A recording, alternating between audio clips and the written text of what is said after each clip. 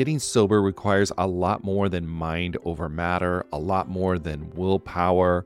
It's about leveraging the support around you. People in recovery typically need a mix of medical help, emotional support, and changes in lifestyle to manage their addiction, not just mental determination. As both a therapist and someone embracing the recovery lifestyle, there's one tool I always recommend to people needing extra accountability: SoberLink. SoberLink is a high-tech breath analyzer system designed to help you get and stay sober. And here's why I love it. You'll test the same day, every day, eliminating testing anxiety. Friends and family receive instant test results, helping you rebuild trust and preventing relapse. Accountability is a part of that, and it's something to really be embraced. Devices have built-in facial recognition, so your support circle knows you're testing, and tamper-resistant sensors flag any attempts at trying to beat the system, so your sobriety is never questioned. So let 2024 be your best year yet. Visit soberlink.com/TAM to sign up and receive $50 off your device. That's soberlink.com/TAM.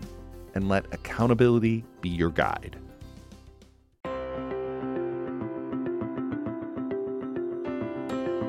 Hi, everyone. Welcome to the Addicted Mind podcast. Today, I'm doing things a little differently and sharing with you a preview of another podcast I enjoy and think you will too. It's called A Slight Change of Plans. On A Slight Change of Plans, Dr. Maya Shankar, a cognitive scientist who is an expert on human behaviors, examines who we are and who we become in the face of big change. Maya has intimate conversations with people who have faced incredible transformations, people like Casey Musgrave, Amanda Knox, as well as everyday inspirations like Richard Harris, an Australian doctor who rescued a boys' soccer team trapped deep inside a cave in Thailand. In this preview, Maya sits down with four-time Grammy-winning musician Jason Isbell. Hailed as one of the best singer-songwriters of his generation, Jason seems to have it all, but that wasn't always the case. His early career was plagued by addiction, and it's something that shows up time and time again in his music, which you'll hear when he plays a few special song clips in this episode. He joins Maya to talk about how getting sober allowed him to re-examine aspects of his personality that he once saw as his greatest weakness. You'll find Maya and Jason's conversation to be relatable, and I hope you enjoy it as much as I did. You can hear more from A Slight Change of Plans wherever you get your podcasts. Enjoy.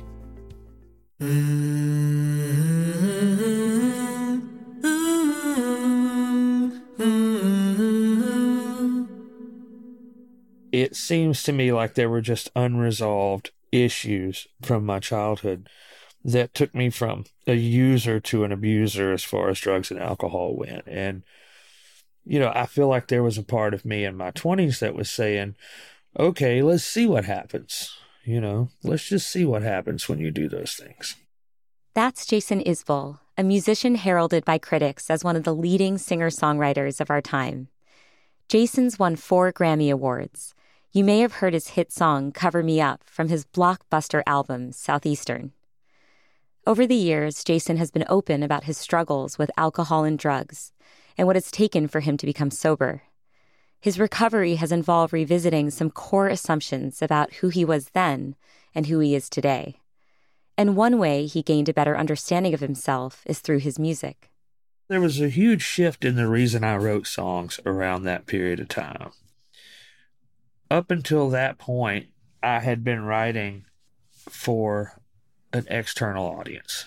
You know, this is my family, this is my father, this is the place where I grew up. But then I sort of, you know, unconsciously started writing songs where I was looking at myself and I was trying to make some sort of estimation of who I was and if I was doing okay.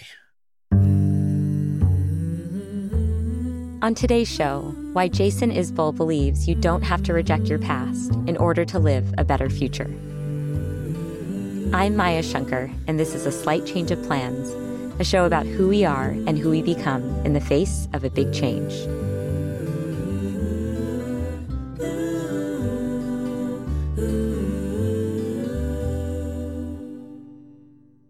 I love Jason Isbell's music, not only because he writes beautiful, stirring melodies, but because of how he approaches storytelling. He captures life's challenges, like navigating addiction and recovery, in their full complexity. Jason and I began our conversation by talking about his childhood and musical influences. He grew up in Alabama and was exposed to a wide range of music from an early age. We're talking gospel, bluegrass, and country. His grandfather, a Pentecostal preacher, played instruments like the banjo and guitar, and would often invite Jason to join him. And the thing that really got me hooked from early on, if I would play rhythm guitar for him, he would play like a lead instrument like mandolin or banjo or fiddle. And if I would make it through a couple of hours of playing rhythm guitar, he would reward me by laying the guitar in his lap and tuning it to an open tuning and playing blues music with his pocket knife. He would use his pocket knife as a slide, and that was my reward. And that was the thing that I really loved the most. So you continue playing the guitar well into your teenage years, and there's this one day where you're waiting tables at a local restaurant, and a coworker asks if you'd like to open for him at an upcoming show at a coffee shop. And he says to you that you're going to need to perform 30 minutes of original music the following day, so the next day, which you don't actually have. Right. But what was your response? Yeah, I told him, I that's no problem. I got all kinds of songs. Easy, And then I thought, I got to go home and write some songs. So that's what I did. I sat up all night. I remember I was drinking Gatorade and Everclear. And I stayed up and wrote like half an hour's worth of songs. I remember just flipping back and forth through the notebook, adding something here, go back, add something here, take something out here. And then played it all back and like looked at my watch and saw, okay, that's about 30 minutes, so that'll do. And I wrote all those at once, just as quickly as I could, and that wound up being the first songs of mine that anybody heard. And it was also kind of, I think, when you're working on that kind of a deadline, or when you're just in this sort of like manic output period, sometimes it turns off the critic in your brain, because you don't have time to judge what you're doing. You're just being creative. So there's something, I think, beneficial to that sometimes. You say it so nonchalantly, Jason. So matter of fact, like, yeah, so I told him, oh yeah, that's no problem. I got it. But what gave you the confidence in that moment to say, yeah, I'm going to be able to generate 30 minutes of original music tonight? Like, did you always have this feeling that there was so much you wanted to say? Yes. Maya, I don't know if you have noticed this, but I'm a white man. And that is what gave me that confidence. I love that. Yeah, sorry, I'm completely unfamiliar with what you're describing. You can't see, it may be pixelated here, but I am a white man. The confidence is built in. If I don't have the confidence, it's my own damn fault. But also, I was lucky enough to have a family who had encouraged me and my creative pursuits. And so I thought, well, what's the worst that can happen? I don't write 30 minutes worth of good songs, and the 10 people in the coffee shop don't like what I'm doing. Fine, I can handle that. And the reason I felt that way is because I knew there were people who cared about me in the world. And also I knew that any amount of embarrassment that I felt would go away soon, because I would have other opportunities just because of my station in life. I didn't have any money at the time. My parents didn't have any money, and their parents didn't have any money, but we had a lot of encouragement, and we had very little resistance. And I did feel sort of cushioned in a certain way, like, and this is not going to end terribly. Nobody's going to beat me up over this. I'm just going to see what I can do. Yeah. And you obviously believe that you had creative potential, right? I mean, it's not enough to just feel cushioned, right? You need to believe that, fundamentally that you have what it takes to write.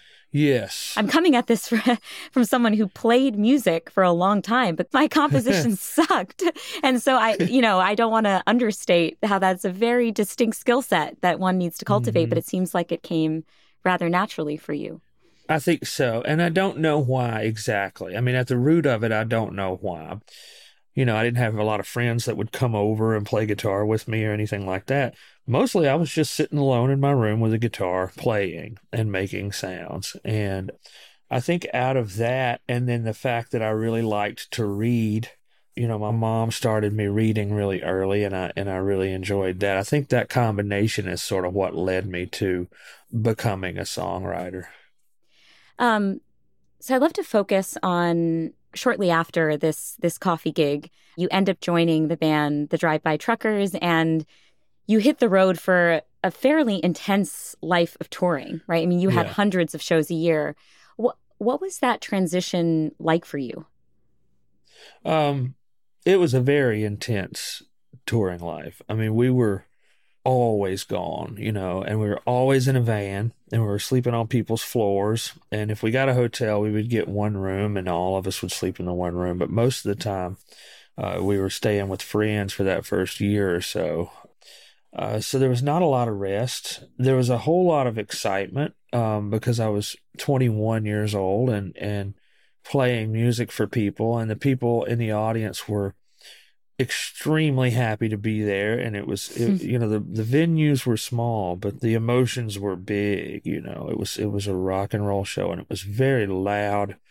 And the band was just at that point where things start happening, I call it the where the hell did all these people come from moment, where you've been touring and playing and touring and playing, and then all of a sudden there are people who are in the parking lot who know they're not going to get into the show because it's sold out, but they're still staying in the parking lot just to hear it through the doors or through the windows.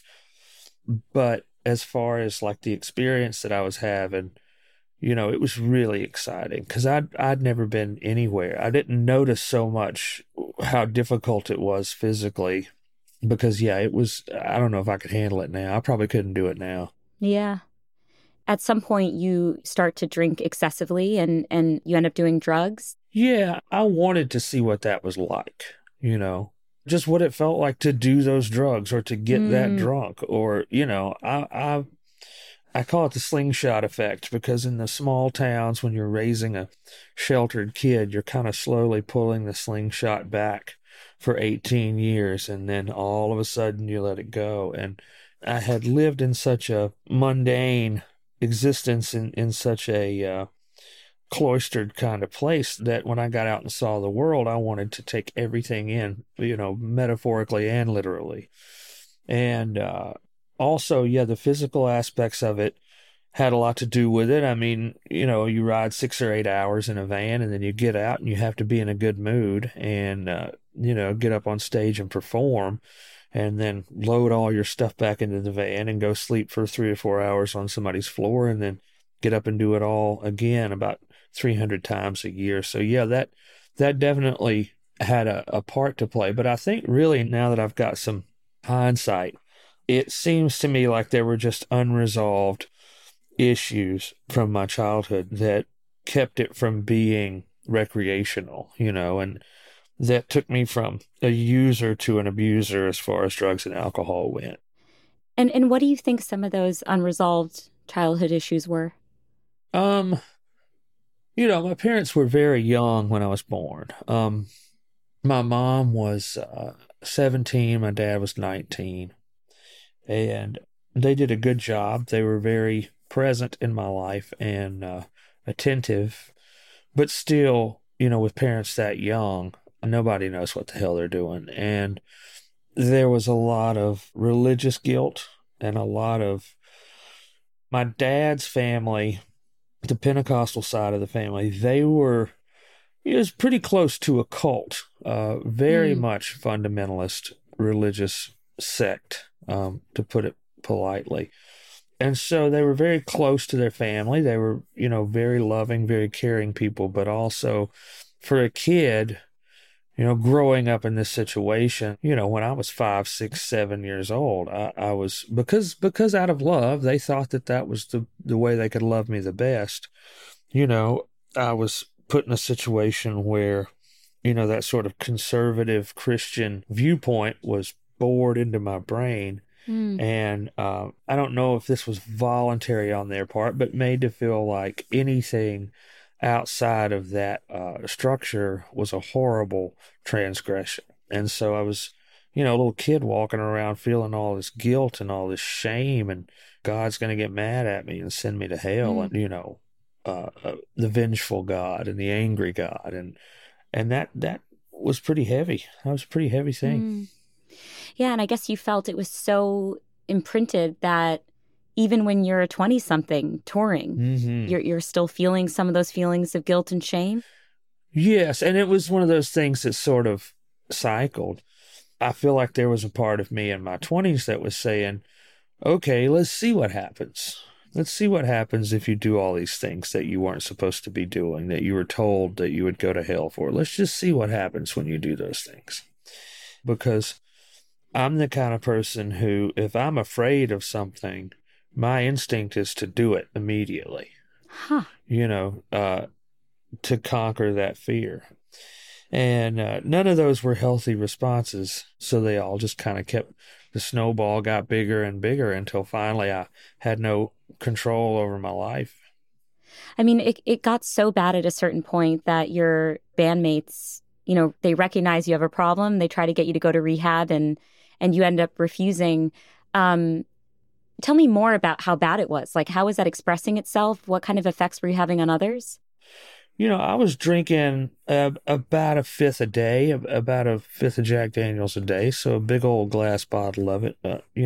What you would buy at the store that should last you for a couple months. I was drinking one of those every day. And, if there were drugs around, I would do the drugs. Everything that I did was essentially in service of drinking more, because that was the thing that worked for me, that hooked me. And most of the time I wasn't angry, especially not at first, not for the first few years of drinking that heavily. I was a funny, happy drunk, and then it just started shifting, when you pile those layers of exhaustion on top of each other, and takes more and more alcohol to get what you feel like is the same buzz that you used to get. You start to get more angry and more aggressive. And I wasn't like a physically aggressive person, but I can be emotionally and psychologically aggressive in a way that is very vicious and very harmful. I was just a mean bastard. I would say mean things to people and it would hurt their feelings. And, I wasn't loyal to my first wife. I broke some promises, and the bottom line, you don't do that. You don't break promises. And I don't want to say this is because I was an addict, because it wasn't. The truth is it wasn't. The addiction just gave me something else to blame for it. So, addiction was a scapegoat for me, because it's so easy to say, oh, I did those things because I'm drunk. People do it all the time now still in these half-ass fake apologies online, But there's a line in one of the old Drive-By Truckers songs that my friend Mike Cooley wrote. He says, the liquor don't make you do the thing, it just lets you. And I always loved that line. I love that. I thought it just allows you to be the asshole that you wanted to be. So, you eventually leave the band. I mean, folks ask you to leave for a break, and then it becomes a extended break, and you keep drinking, right? I mean, it doesn't immediately stop the problem. And I'm wondering what finally led you to acknowledge that you had a problem and that you actually wanted to make changes. I fell in love with somebody who had her shit together. And I did not think that she was going to stick around unless I got my shit together. And so I got sober, and I wrote letters from rehab, and I begged and I pleaded, and I gave her proof that I wasn't going to fall back into my old ways. And I started doing the work, and I started going to therapy. And now 10 years later, I'm still sober, and I'm much more effective as a person. And this situation is complicated for me now, because what I did to her at that point, I would not do to someone now. I put a lot of weight, a lot of pressure, and a lot of responsibility for my own redemption, for lack of a better word, onto another person. And in my selfish brain, it looked like I have to do whatever it takes to win the heart of this person that I'm in love with. And now I see that was not a fair thing. But at the time, it looked like a love story to me. Yeah. Were you worried at the time, or maybe it didn't hit you because, again, you were in the throes of love, but that a dependency was forming, and so there was a fragility to your sobriety journey? Because the minute your wife, Amanda, left the scene, maybe you would go back to your old ways. Like your journey was inextricably linked to her existence and you're wanting her love, right? Right, right. At first, I think I felt like they were linked in that way, but after just a few months, there were other rewards, Mm, and it became for me.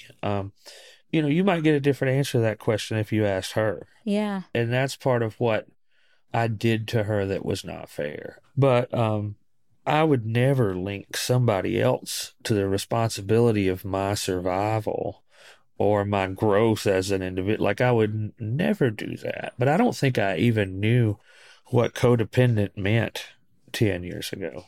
I don't think I'd even gotten far enough to begin to understand that. I was just a mess,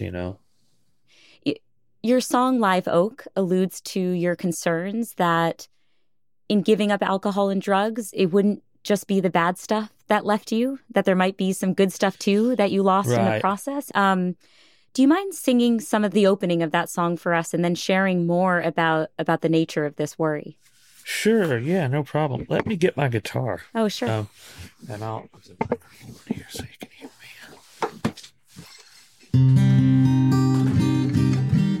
me. Sounds okay? Yeah, sounds great. All right. There's a man who walks beside me. He is who I used to be. And I wonder if she sees him and confuses him with me. And I wonder who she's pining for on nights I'm not around. Could it be the man who did the things I'm living down? So there's the intro of that song. I think that's probably enough to explain what we're talking about. But yeah, so it really is kind of a murder ballad about this guy who's trying to redeem himself after being an outlaw in sometime in the deep past, and he doesn't succeed, and then he wonders if what version of himself was really the better version. I think for me, as time passed, I came to terms with the idea that there were good things and bad things about the person that I used to be. But at first it was really hard to do because there was a danger. At every turn, I was looking for ways to keep myself from backsliding. So I didn't want to romanticize what my life had been. For years after getting sober, I just looked at it with that was bad and this is good, sort of, binary judgment there. Yeah. And would that make you hesitant to revisit your past in your music? Yes. That need to create psychological distance between you and your former self? Yes, or it would reduce the work to something less complex than it should have been. Oh, because you were painting a very simplistic model of past Jason. Exactly. Past Jason was just awful.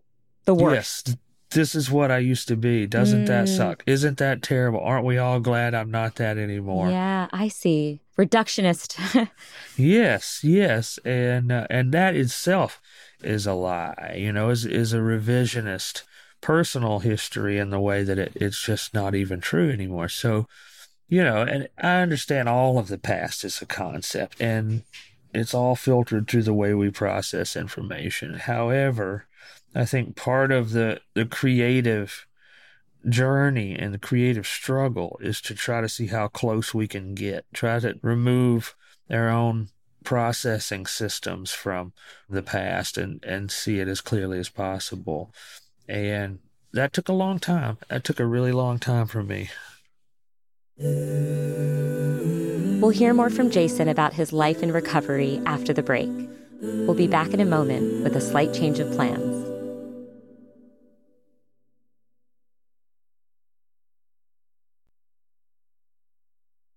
What have you realized, Jason, has stayed intact about you through your transition from from alcoholic to someone, who is now 10 years sober. And I think part of my question is, you were concerned at one point, like, did they really like that guy? Like the old, the drunk Jason? And I'm wondering, as you straddled these two identities, right, these two very distinct psychological states, if you realize now that there are some fundamental parts of you that were there then and are there now that the people around you in your life really cherish. Yes, all of it is still there. It's all still there. That was me, and this is me. Only now he gets to make more decisions, rather than look up and think, how did I wind up here, And I don't always make the right decision, I like to think my average is going up as time goes on, but I'm just able to make the decision because I don't have to choose to get another drink or to find whatever drug I was doing or to be around people because they have access to that or because they think it's okay for me to behave that way. Like, I just simply get to make the choices for myself. Like the choice to be loyal to my wife and to my family. I get to make that choice, Yeah. And what time I go to bed, what time I get up in the morning, how much time I devote to my art every day. These are things that I get to decide for myself now. Yeah.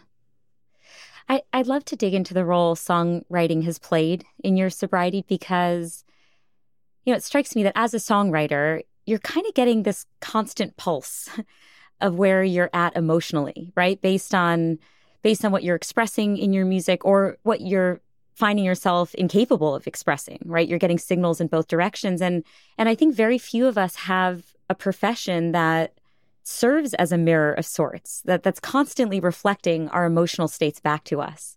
Well, there was a huge shift in the reason I wrote songs around that period of time. So when I got sober, I was very raw, like emotionally sunburned, Up until that point, I had been writing for an external audience. I had really been writing songs to show people what my experience was.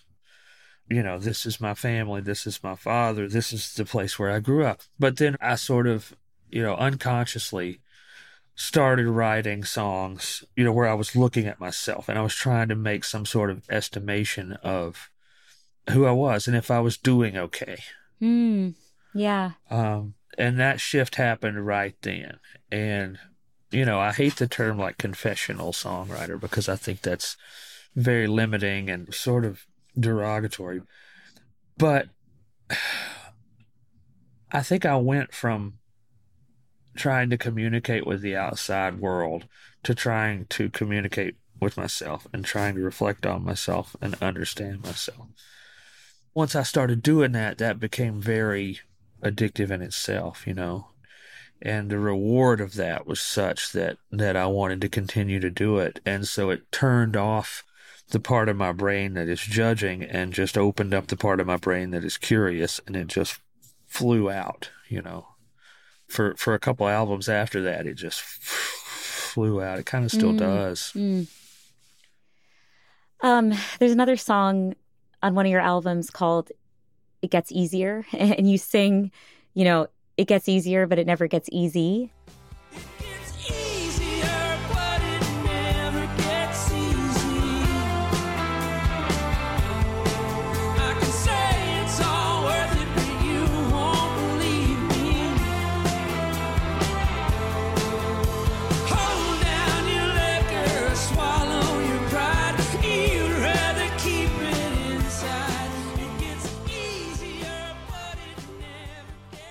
First of all, I think that resonates with so many people, not even just those navigating addiction, but just navigating life and the challenges of life. I think that I found so much resonance in those lyrics. And, I think this touches upon some of the themes that we've already talked about, which is about, villainizing past self and maybe glorifying present self because you're trying to create as much distance as possible between those two, right?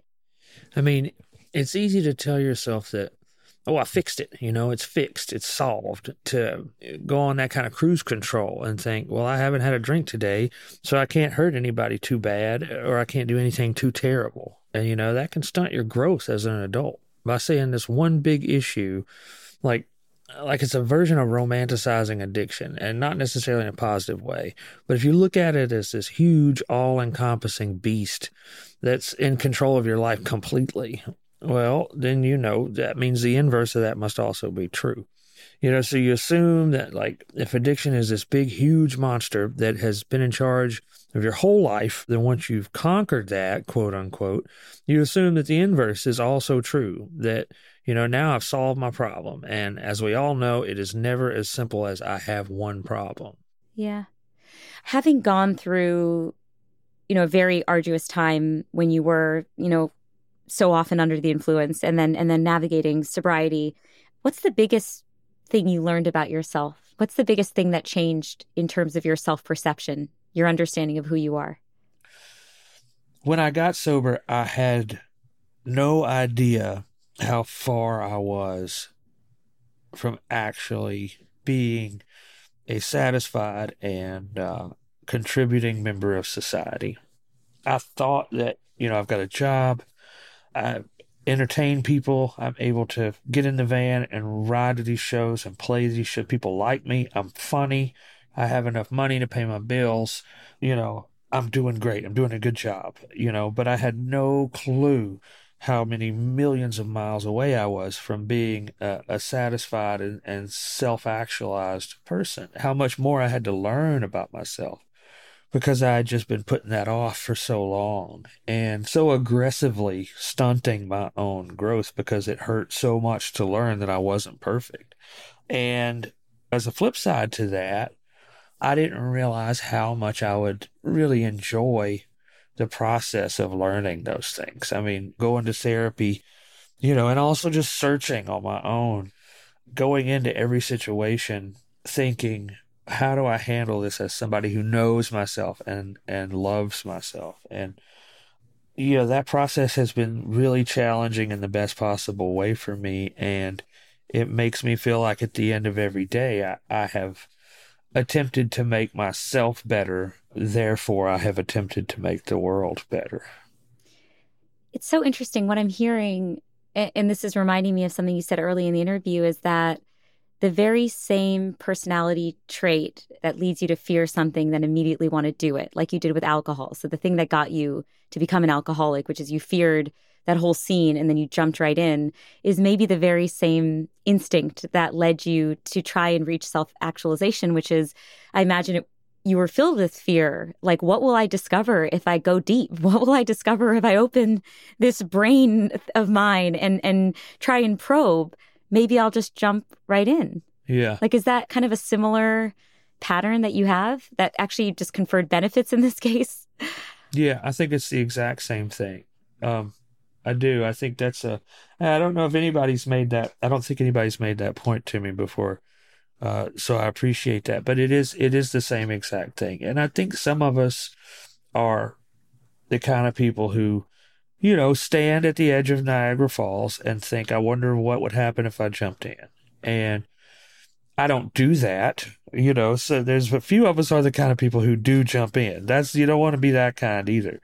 And there's I don't even, for what it's worth, I don't even go to the edge of the thing to look over. I'm like behind the guardrails, some, 50, 100 feet away. All right. That's probably the healthiest way to handle the whole situation. Like, somebody go take a picture of that and bring it back and show it to me. I'll just Google it. Niagara Falls image. Okay, great. Done. I'll get a t-shirt. I was there. But some of us have to go right up to the edge, and I am that person. I have to go right up to the edge. And I've always been that person, and that's just how I am. And so, I like to test all those boundaries. And, luckily there are healthy ways for an artist to do that. I mean, that's probably why I'm an artist, Mm-hmm. Yeah, I love when we can reinterpret what we initially code in our lives as being liabilities and weaknesses. And then you start to think, well, what are the flip sides of it? Like, what are the benefits?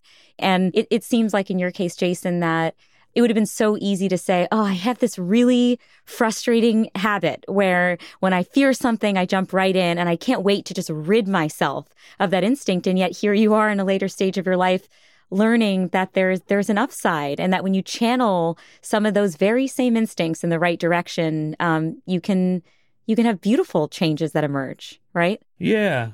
Yeah. No, I love that. I'm wondering if you can close us out with the song "Cover Me Up," which is a beautiful ode to your wife, Amanda. And yeah, I would love to say that that this is purely because it's consonant with the show's theme, but the reality is that I'm not going to not take advantage of the fact that I can get serenaded by Jason Isbell. And so all you slight changers listening, this is also a selfish desire of mine, which is to hear one of my favorite songs sung by one of my favorite musicians. All right, I will do my best. Let me put my microphone a little closer, and I'll tune the guitar here. Let me take one of my earbuds out. Can you still hear me? Yeah. Okay. Yeah, but it's the end of the day, and my voice is warmed up, and I can. But I'll do it now in D.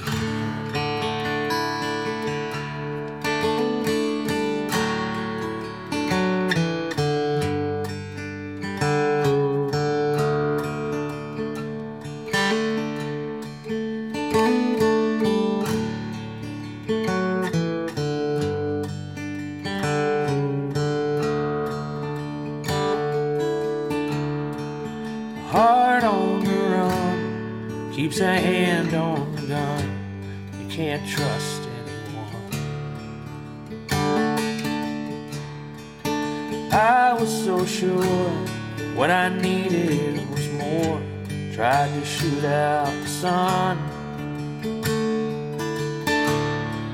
The days when we raged, we flew off the page.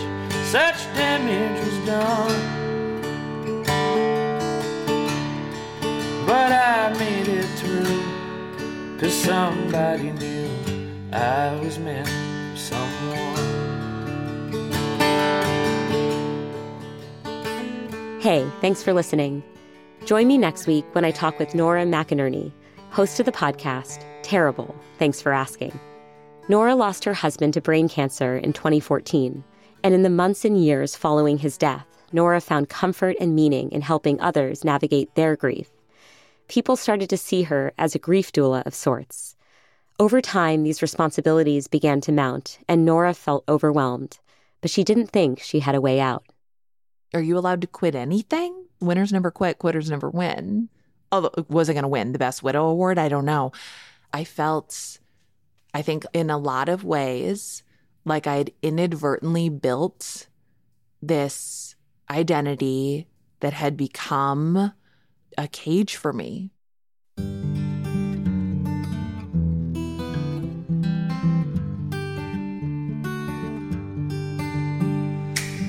A Slight Change of Plans is created, written, and executive produced by me, Maya Shankar. The Slight Change family includes our senior producer, Tyler Green, our producer and fact-checker, Emily Rostek, our editors, Kate Parkinson Morgan and Jen Guerra, and our sound engineers, Ben Tolliday and Andrew Bastola. Luis Guerra wrote our delightful theme song, and Ginger Smith helped arrange the vocals. A Slight Change of Plans is a production of Pushkin Industries, so big thanks to everyone there. And of course, a very special thanks to Jimmy Lee. You can follow A Slight Change of Plans on Instagram at Dr. Maya Shankar. See you next week.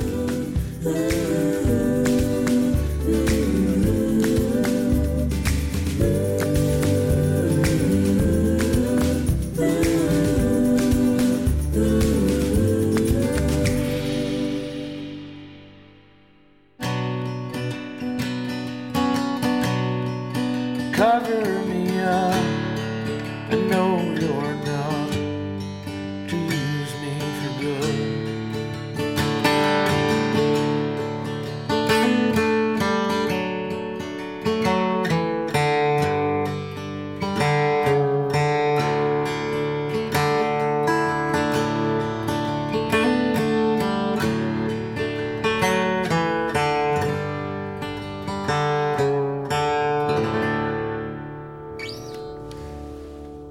Was it good?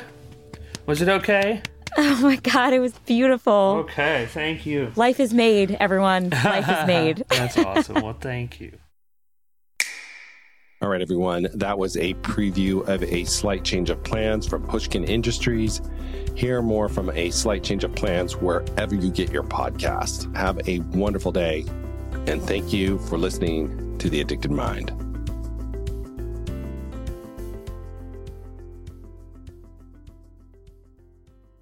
Oh, hey, it's Erin. And I'm Michaela, and we're the hosts of the Two Sober Girls podcast, and we are on a mission to spill the wild truth about sobriety. Forget the rosé all day cliche. Sobriety is flipping amazing. Absolutely. It's not just about quitting the drink. It's a gift you give yourself and your loved ones. So what are you waiting for? Break up with that old toxic relationship with alcohol and let us show you the possibilities. And here's the thing. Everything your precious heart desires becomes way easier without the influence of alcohol. We're not just two sober girls. We're also wellness coaches. We're here to show you how to optimize health, lifestyle, and beauty, feel sexy and alive as F. So stay tuned because we're rolling out new episodes every Monday wherever you get your podcasts, and trust us, they have your name written all over them. We can't wait to share the magic of sobriety and wellness with you. Subscribe to Two Sober Girls podcast today and come follow us on Instagram for behind the scenes action and send us a DM. We can't wait to meet you.